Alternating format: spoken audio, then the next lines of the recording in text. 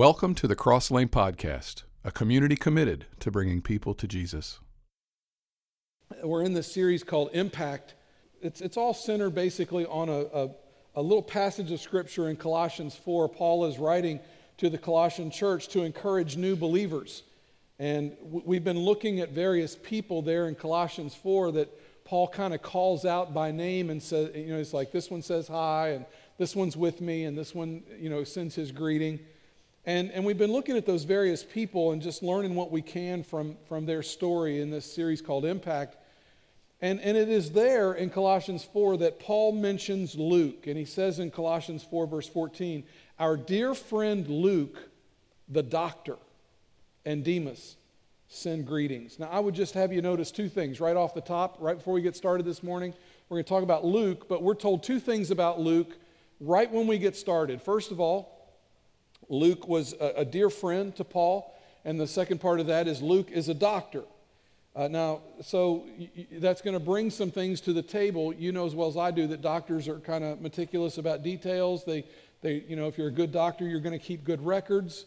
You're pretty well educated if you're a doctor. So Luke is not just your average guy. He's not just some random figure. We know some things about Luke, and it's my hope today that what we're going to talk about will build your faith. If you grew up in church and you grew up handling the Bible for a while, you kind of know who Luke is, and you know that there's a New Testament by the same name, there's a book in the New Testament by the same name called Luke. I'm going to show you a table of contents.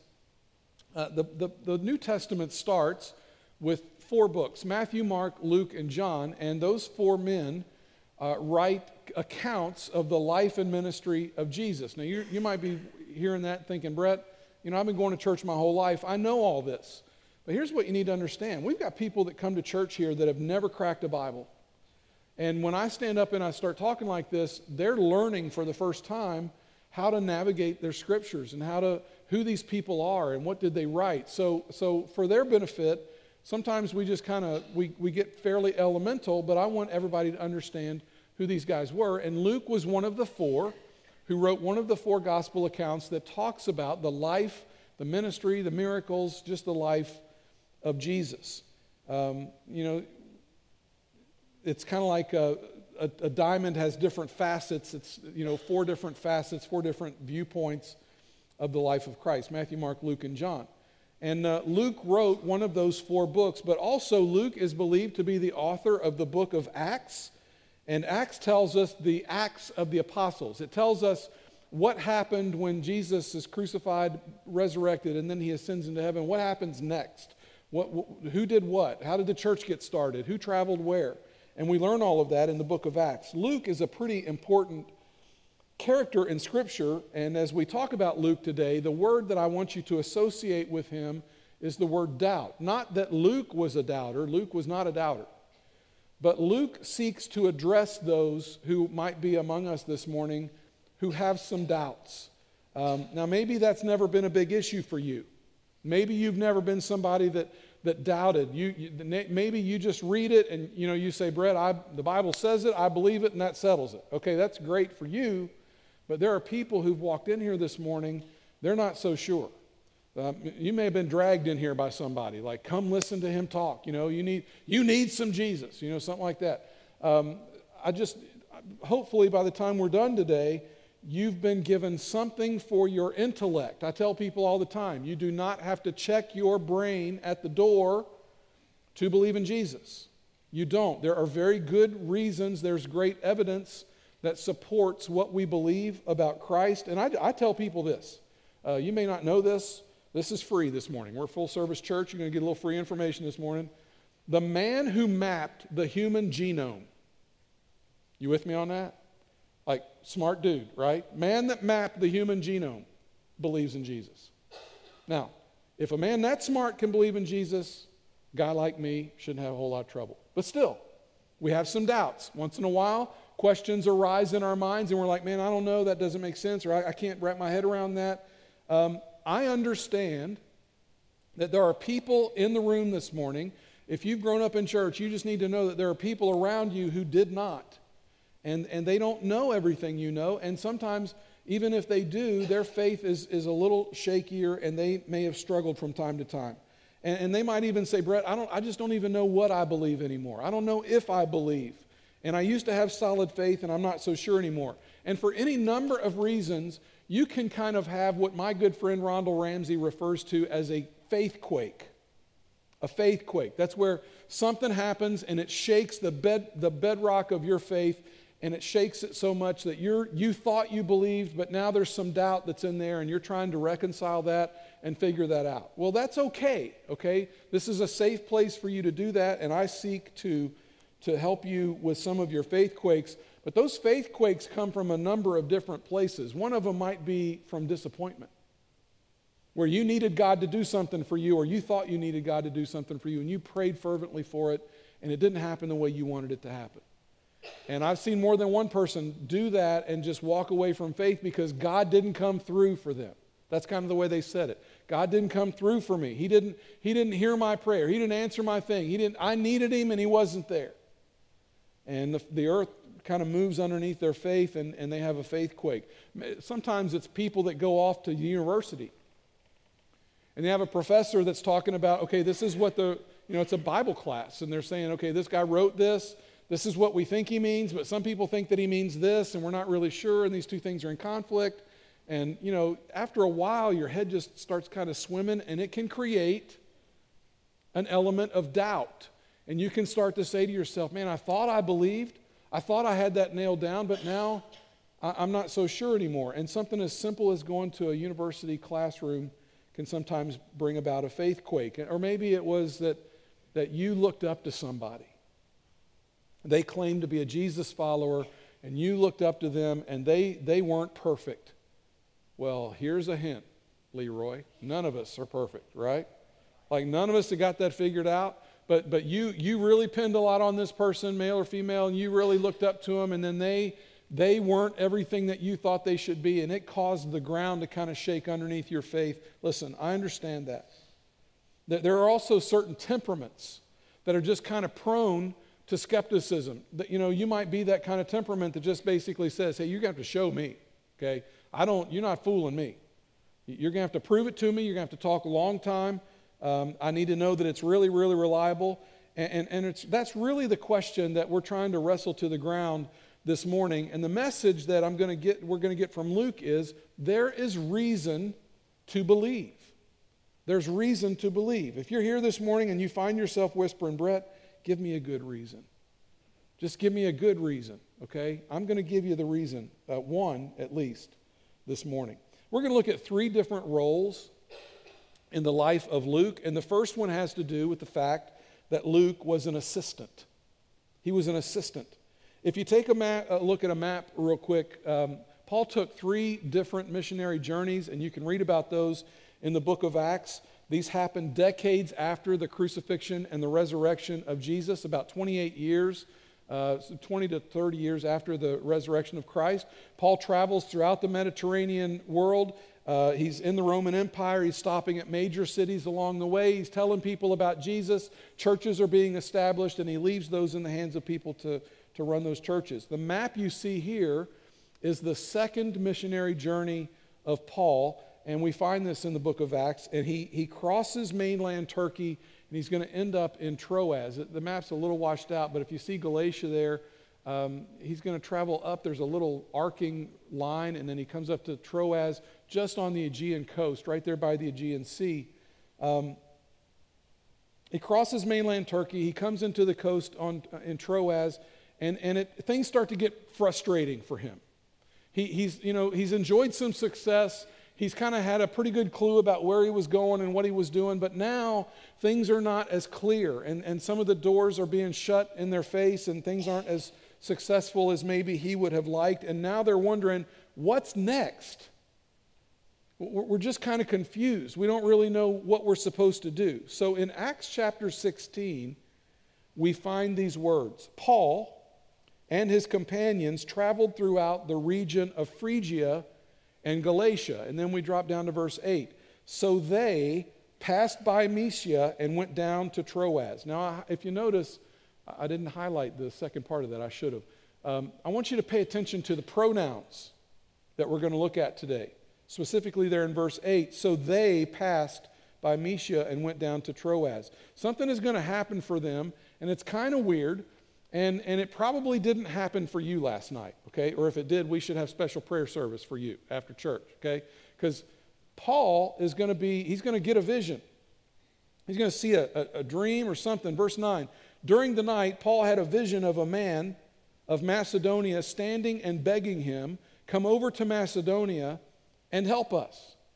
So Paul is in Troas, and Macedonia is to the west of Troas. You would have to get on a boat and cross the sea, the Aegean Sea, to get there. They don't know what to do. They're kind of confused. So basically, Paul sees this vision of this man that says, come to Macedonia and help us. Verse 10, we read this. After Paul had seen the vision, there's going to be a pronoun change. In Troas, Luke joins the team. The pronouns in the book of Acts shift. It goes from they to we, back to they, and then back to we. And if you really pay attention, you can figure out where Luke is on these journeys and where Paul is without Luke on these journeys. So we read in verse 10, after Paul had seen the vision, we got ready at once to leave for Macedonia, concluding that God had called us to preach the gospel to them, meaning Macedonia. Verse 11, from Troas, we put out to sea and sailed straight from Samothrace, and the next day we went on a trip. We went on to Neapolis. Verse 12, from there we traveled to Philippi, a Roman colony and the leading city of that district of Macedonia, and we stayed there several days. And if you were to ask Luke, what are you doing right now, Luke? What's up with you? He would say, I am an assistant. I'm an assistant. I'm assisting Paul. The leaders of the team are Paul and Silas. There are two people with them. There's Timothy and there's Luke. And both of those guys are acting as assistants. Now, if you keep reading in the book of Acts in chapter 16, what you find is that there's this dramatic story that unfolds. There's this young girl. She's a slave girl. These men own her. And she is possessed by some kind of evil spirit, some kind of demon, some kind of thing that I couldn't probably explain to you. But through this thing, she is able to foretell the future. And so, these guys own this girl and they charge a price so that you can talk to this girl and she tells you your future. And these dudes are getting rich off this girl. Well, Paul shows up into town. He encounters this girl, recognizes there's something not quite right about her, throws the demon out of her and makes these guys mad. So they drag him in front of the magistrate. There's no trial, nothing like that. They throw them in prison. And Paul and Silas will have their coats removed. They will be bound and bent over, and they will be whipped with Roman whips, and they are going to spend the night in stocks. Now, I just want you to, I just went through that, and I said that kind of fast. I want you to stop, and I want you to think about what's happening to them. They're stripped, they're tied and whipped, and they're put in stocks to stay in prison overnight. Just let that sink in. The next day, Paul and Silas get out and they continue their journey. Now, if you had had your back beaten with Roman whips and you had been put in stocks and kept in prison overnight and you had just come out, is there a particular service or a particular trade or a particular skill set that you would wish that one of your friends had? Like maybe that of a doctor. Luke the doctor. Luke is with Paul a lot, and as you see stuff happening to Paul, you can't help but think that Paul has a lot of long-term medical needs and medical issues. And I'm going to read you a passage out of 2 Corinthians 11 here in a minute. There's a reason I'm reading it, but this is kind of a side note. To me, what I'm about to read to you is one of the best reasons to believe in Jesus. Let me explain. When I was a little boy, I lied to my daddy. And the result of that was that he took off his belt and he spanked my bottom, right? Because he was trying to get me to understand when you lie, pain is associated with that. Now, you might not do that to your kids, and that's fine. My daddy spanked me. I'm glad he spanked me. It was not abuse. It was discipline, and I'm okay with it. But he was letting me know, don't lie to me. So the next time I had the opportunity to lie to my father, do you think I lied or do you think I told the truth? I told the truth. Okay, so with that in mind, Paul is going to experience this encounter with Christ. He's going to see the resurrected Christ, and he is going to start traveling the known world to tell people about Jesus. Get in the back of your Bible sometime, look at the maps, and look at all the cities that Paul went to, going into these cities, probably a lot of times not knowing anybody, talking to people about Jesus, bringing people to the Lord, establishing churches. All along the way, this is hard travel. He's on boats. He's traveling by caravan. He's probably walking a great distance. Think about what Paul did once he encountered Jesus and how it changed his life. And now I'm going to read to you some of the mistreatment that Paul goes through. And I just want you to think to yourself, would I do that if what I was preaching was a lie? I mean, would I go through all that for just some made-up, concocted story? I can tell you right now, if I got treated the way Paul got treated one time, and what I was preaching was a lie, I would walk away. I would never talk about it again, right? Paul is convinced because Paul knows what he saw on that road to Damascus, and so these things just happened to him as he traveled around telling people about Jesus. 2 Corinthians chapter 11. I have worked much harder, been in prison more frequently, been flogged more severely. When I say the word flogged, you hear that and you think that's not a big deal. That's a big deal. Okay? Very, very painful. Very painful. Flogged more severely and been exposed to death again and again. 5 times I received from the Jews 40 lashes minus 1. That is the synagogue beating. What that is they wouldn't hit you 40 times. If you hit somebody over 40 times, you could be beaten. So they always stopped at 39 so that they didn't go over it. They were always great rule keepers. And so if you talked in the synagogue and they thought what you said was heretical, they would take you out and they would give you a synagogue beating, 39 lashes. Verse 25, 3 times I was beaten with rods. Okay, again, a man that's not telling the truth, would you do this? Would you go through this for something you did not absolutely know was the truth?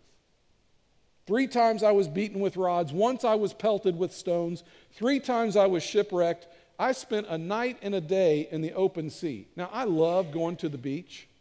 I love going to the beach. I get my watch out. I time those waves, make sure they're coming in on time. I love that in the daytime. At night, the beach wigs me out. Like, it just freaks me out. I look out there, I can't see anything. It looks expansive. I know it's deep. I know it's dark. I don't know what's in that water. It just looks different at night. And I'm like, I don't want any part of that. And if you told me I was going to spend a night in the open water, no thank you. Okay? No thank you. I just asked this question. After all that, you think Paul might have been in need of a doctor? That synagogue beating is 39 lashes. Your robe is removed. You are bent over, tied down. A whip is snapped across your back 39 times. It dices and slices your skin and your tissue. 39 lashes.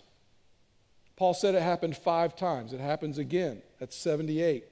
Happens a 3rd time. That's 117. We're told by Paul that it happens 5 times. He gets 195 synagogue lashes. So when you hear that number, what I want you to think is 195 scars on his back. You think that wouldn't hurt? You think Paul might have had some need of a doctor traveling with him? And Luke is there, and Luke is offering his assistance. Now, here's the question.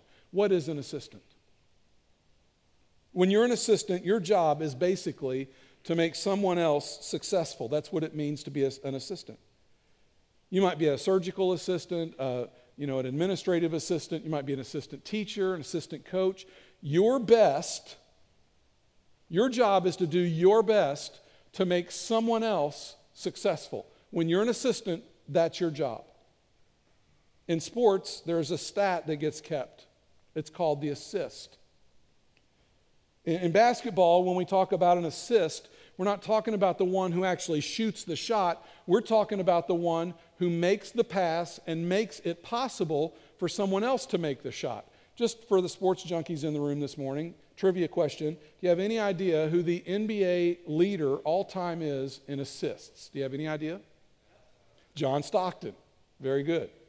Now, I asked Siri, so you know it's right, right? Because I asked Siri. How many assists did John Stockton have? You know what the number is? Check this out. 15,806 assists. Here, I'm not going to score, you score.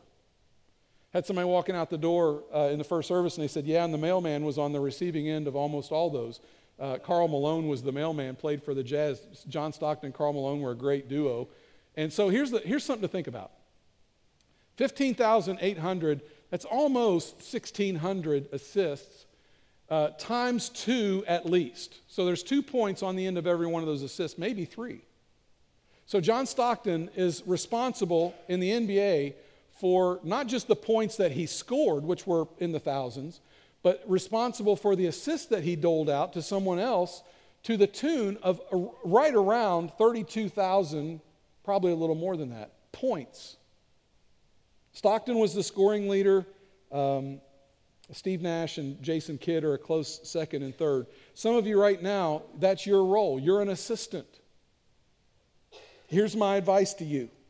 Bring your very best to the table every day. If your job is to assist someone else, if your job is to make someone else look good, embrace that opportunity. Do the very best you can to help someone else to shine. How beautiful is it that God would have you in a place where the very best you bring to the table enables someone else to shine? I would argue that's very good for your soul. Someone else succeeds when you succeed. I think that's a beautiful thing. There are likely some people in the room this morning as well who have a bunch of people assisting you. You're the boss. You're the one in charge. You're the one that looks good when everybody else does their job. Can I just remind you that you have people that are giving their best to help you, and it's just really important that you not allow yourself to become arrogant and demanding. It's really important that you not forget those people. It's really important that you encourage them and you thank them and you're gracious to them as they try to help you. Your best response to the people around you is humility and gratitude. Don't be arrogant. Don't be demanding. Have the humility to say, I could never have succeeded without these people feeding me the ball. It makes me look good, but it's really not about me. I have a great team that helps me do things. Express gratitude for the people who set you up for success. Paul didn't spread the gospel all throughout the Roman Empire all by himself. He had a whole team of people that were with him, going from city to city to help people understand who Jesus was. His team at this point included Silas and Timothy and his dear friend Luke. And you say, okay, Brett, this is awesome. Great. You're telling us about John Stockton. That's cool. You tell us about Luke. That's cool. But what's the reason to believe part? You said we were going to have a reason to believe. We're going to get to that. Here's the second role that Luke plays. Luke plays the role of note taker. He's a note taker. In Acts 17, we read this. When Paul and his companions had passed through Amphipolis and Apollonia, they, pronoun shift, came to Thessalonica, where there was a Jewish synagogue. Now, Luke is not with them here. We don't really know why. We are not told why. And he either stays in Philippi or he returns to Troas. You say, Brett, man, come on, get to the showing us all this stuff, you know. I just want you to notice, as Luke writes all this, I want you to notice the detail. Pay attention to the detail. They passed through Amphipolis and Apollonia. Somebody is taking notes. Luke is going to rejoin Paul on this third trip. It picks up in Miletus, and I'm going to read to you from Acts chapter 21. And again, pay attention to the detail. After we had torn ourselves away from them We put out to sea and sailed straight to Kos. The next day we went to Rhodes and from there to Patara. We found a ship crossing over to Phoenicia, went on board and set sail.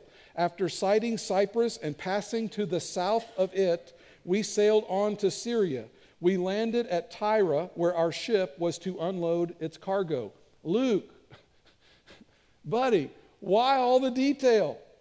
Does it really matter that you sailed to the south or to the north of Cyprus? I mean, is it really all that important? Why the detail? And my answer to that is the detail in Luke's case is the same reason you give detail in your stories. When you tell a story, you ever been telling a story and you get hung up on a detail? You say something like, it was about 6:30. Well, maybe it wasn't 6:30. It might have been, I think it was 6. And you look at your husband, was it 6 or 6:30? And he's like, come on, tell the story, right? But the reason you stop down on that detail is because you are trying to communicate to the person you're talking to, I was there.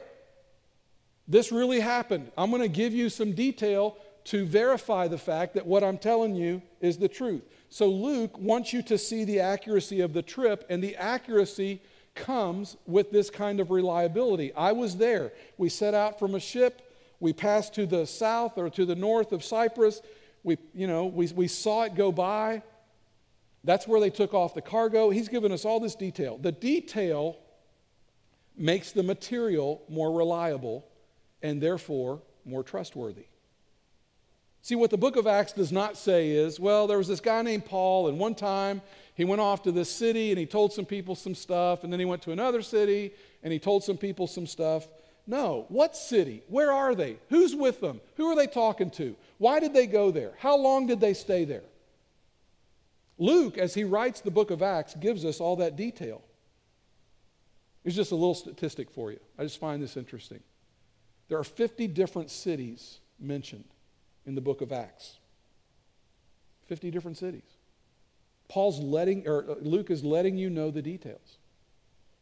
It's pretty likely that by the time Luke is writing this is about 3 decades after the resurrection. It's fairly likely that as Luke is writing this, that there's been some misinformation. There's been some skepticism that has arisen about the story and the life and the veracity of the truth that's been told about Jesus. And it's likely that there are a fair amount of people who do not believe the story of Jesus. So Luke understands, I need to be reliable. I need to be accurate. See, we do not have a corner on the market of skepticism in the 21st century. We think that we're the ones that are skeptics. There was skepticism in the first century. Not everybody believed the story. Luke gives us places, he gives us times, he gives us names. He is so thorough that we can develop a travel map based on what Luke says to us. He's saying, listen, I was there. These are the facts. They are accurate. They're reliable. You can trust this material. There is a reason to believe what I'm telling you is the truth and that it is accurate. I want to take you back to the map. Paul is arrested in Jerusalem. He's going to spend about 2 years in prison there in a town called Caesarea. It's not far from Jerusalem. And then toward the end of Acts, Luke will travel with him again, and it is here that you find this very detailed travel record, which is going to include a shipwreck, and they end up in Italy, in Rome. Luke is with Paul in Rome, and Paul writes the letter to the Colossian church when he says, our dear friend, Luke the doctor. Paul's going to get out of prison. And then in 66 AD, they're going to put him back into prison toward the end of his life. He's under the persecution of Nero. And in 2 Timothy chapter 4, Paul is talking about all the people that have left him, and he's kind of depressed, and it's kind of a sad exchange. And he's talking about, this one left me, this one has gone off to this city, and it's here that he says, only Luke is with me. Luke is about accuracy. Luke is about reliability. He is about dependability. He is about believability. This is 3 decades after the resurrection, and no doubt there's already a fair amount of fabrication and misinformation about what happened with Jesus. And a skeptic is going to ask the question, what can I believe and what can I not believe? What is true and what is false? What sounds reliable, what sounds like fiction, and what sounds like nonfiction? Which brings me to the third role that Luke played, and that is that of researcher. Back to the table of contents. You have Matthew, Mark, Luke, and John. We know that Luke wrote the book of Luke. That's pretty obvious. But then you come to the book of Acts, and that's where we've spent most of our time, is in the book of Acts. But I want to spend a little time talking about the Gospel of Luke and the story of Jesus in the Gospel of Luke. Do you know why Luke wrote the Gospel of Luke? Do you know who it was written to? Do you know the motive behind why he wrote the book of Luke? Before you get to any of the stories of Jesus' life, before he tells you about anything great that happened, the first thing that you find is this preface, and it's about 4 verses long, and Luke basically says, this is why I'm writing. And he's writing to a Roman official named Theophilus.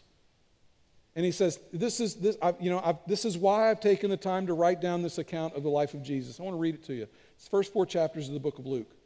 Many have undertaken to draw up an account of the things that have been fulfilled among us, just as they were handed down to us by those who from the first were eyewitnesses and servants of the word. With this in mind, since I myself have carefully investigated everything from the beginning, I too decided to write an orderly account for you. You would expect a doctor to write an orderly account. I've decided to write an orderly account for you, most excellent Theophilus, so that you may know the certainty of the things you have been taught. Luke says, listen, I interviewed the eyewitnesses. I did the research. I carefully investigated all of this so that I could look you in the eye and tell you that the things that you've been taught are the truth. Theophilus, you can know with great certainty that the things you've been taught are true. Theophilus' faith is developing, much like some of you in the room. In fact, all of us, our faith, hopefully, is developing. And he, like us, many of us, are asking a question, what do I believe? What do I not believe? How do I know that this is anchored in fact? And how do I know that this isn't some fabrication or some kind of half-truth? And Luke is saying, hey man, I can assure you, I carefully investigated. I've talked to eyewitnesses so that you would know and you would now have a reason to believe, so that you could find this account reliable. Luke was sitting down with people, and he was asking them questions. Around 58 AD, if Jesus had died around 30 AD, and Luke is writing around 58 AD, a bunch of people would still be around who were around when Jesus had been alive. If you'd been 20 years old when Jesus was alive, and 30 years later, 28 years later, you'd be like in your late 40s. And so, in the book of Luke, we read about the manger scene. And Luke tells us about how Joseph and Mary came into Bethlehem, and they had the baby, and they wrapped him in swaddling clothes, and they placed him in a manger. And then he concludes that story by saying, and Mary treasured all these things in her heart and pondered those things. How did he know that? Is it possible that Luke sat down and he talked to Mary and said, Mary, what was it like? When you found out you were going to have Jesus, what was it? What did it feel like? What did you go through? Once he was born, how did you act? How did you respond to all of that? How did Luke know? Have to think that maybe he interviewed some people. I myself have carefully investigated everything from the beginning. I too decided to write an orderly account for you, most excellent Theophilus, so that you may know the certainty of the things you have been taught. Luke is all about telling the story, and he's all about telling the story with accuracy and dependability and reliability. I've done the research. I've carefully investigated. You will have seasons of doubt. You will have these times that you go through where you pass through this uncertainty where you don't know. And he says, I want you to know, Theophilus, that you can stand firm on the things that you've been taught. Now, I'm glad that Luke wrote what he wrote. I'm glad that he took the time to write his story, because here's the truth. Without the Gospel of Luke, we would not have the account of Jesus in the manger. That's the only place, Luke chapter 2, it's the only place where we find that. Without Luke, we do not have the story of the Good Samaritan in Luke chapter 10. Without Luke, we do not have the story of the prodigal son in Luke chapter 15. Without Luke, we do not have the story of Zacchaeus in Luke chapter 19.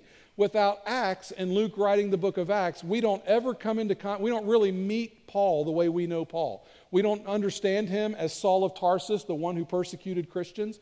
We don't really get to see firsthand how he encountered Jesus on the road to Damascus and went through a conversion experience. We're not told about Barnabas, how Barnabas came along and partnered with Saul and through his time when he's becoming Paul the apostle. We would have no record of Paul's missionary journeys spelled out for us. It's all because of Luke's record, and it's all because of his detail. Now, here's where this message gets serendipitous as far as I'm concerned. Because I just gave you all that stuff. But here's how I want to end this morning. I want to tell you about a man who lived from 1851 to 1939. His name was Sir William Mitchell Ramsay. He was one of the leading archaeologists of his day. He was the chair of classical archaeology at Oxford University in England. He had multiple doctorates, and he was not a man of faith. Ramsay gets the opportunity to explore what would be known at the time as the Aegean region, particularly Turkey and Greece. And he's going to be able to take a team and archaeologically explore all of that region. Now, in the late 1800s, it was dotted with Turkish villages. It would have been very hard to know, it's hard to know now, but it would have been very hard then to know where you go to try to dig up a city, because these cities, after earthquakes have happened and fires have happened, and sometimes people built other cities on top of them, and sometimes the wind blows and just covers an abandoned city that was, a biblical city. To try to figure out where there had been a Roman city that had been buried under mounds of dirt, good luck with that. I mean, you were going to have a hard time. So armed with some documents from the first century, some historical documents that talked about maybe some cities and where they might be, and also armed with a Bible that contained the book of Acts, which he did not believe was very accurate, he set out to go to the Aegean region to dig some things up. And what he ended up with was something like this, where he started to say, oh, okay, here's Philippi, here's Thessalonica, but when you start digging down and you start finding plaques and you start finding the gates of these old cities and you start finding things where old classical Greek is written on these things, and you brush away the debris and words start to appear to you and you start to see things, there was an Amphipolis, a city called Amphipolis. Acts talked about it. Nobody else talked about it. There was a city named Apollonia. No, Apollonia is not Prince's girlfriend in Purple Rain, okay? There was a city called Apollonia. And everybody under 30 is going, what? What was that? There was a Thessalonica. There was a Philippi. There was an Apollonia. And Sir William Ramsay began to say, there is no way that somebody could have written this a couple of hundred years after it happened and given this kind of detail. There's no way. Beyond that, in the book of Acts uses some peculiar technical language to describe certain city officials. For instance, in Thessalonica, Acts makes reference, Luke makes reference to a polytarch. And, people were saying, well, there's no such thing as a polytarch. What's a polytarch? In Ephesus, Paul makes reference, Luke is talking about an asiarch. And then in Cyprus, Luke says they went to see the proconsul, a man named Sergius Paulus. In the 1800s, which is when Mr. Ramsay would have been doing all this, there was a great deal of skepticism about the faith and about the truth of the veracity of the story of Jesus. And, they were using things, particularly coming out of Germany, they were using things like these technical words that get used in Acts, like polytarch and asiarch and proconsul. They start digging around, and they start bringing stuff out of the ground and they start wiping it away, and they're reading the classical Greek on it, and what they learn is that in Thessalonica there really was something called a polytarch. They get to Ephesus and they dig up some stuff and they start scraping it away, and they really do refer to in Ephesus something called an Asiarch. They get to Cyprus and they realize, you know what, the status of Cyprus changed. And in the first century, they would not have had a governor. They would have had a proconsul. These are significant discoveries. So now Sir William Ramsay comes to the conclusion that Luke wrote the book of Acts, and that Luke was an eyewitness and was giving his account of what he had discovered. And he said it was unparalleled in its historicity and its fact-finding. I want to leave you this morning with these two quotes from Mr. Ramsay. Now keep in mind, this is a brilliant, brilliant archaeologist who did not believe that the story of Acts could be counted on reliably. This is what he said. Further study of the book of Acts showed that the book could bear the most minute scrutiny as an authority for the facts of the Aegean world, and that it was written with such judgment, skill, art, and perception of truth as to be a model of historical statement. One last quote. I set out to look for truth on the borderland where Greece meets Asia, where Greece and Asia met, and I found it here. Found it where? Found it in the book of Acts. He said, I set out to find all this stuff, and all the things I took with me to do my job, all of them failed me. Do you know how he got through and found all those cities and knew where they were and knew where to go? The book of Acts. The book of Acts is what helped him get there. He said, I found it here. Listen, this morning, I cannot resolve all of your doubts this morning.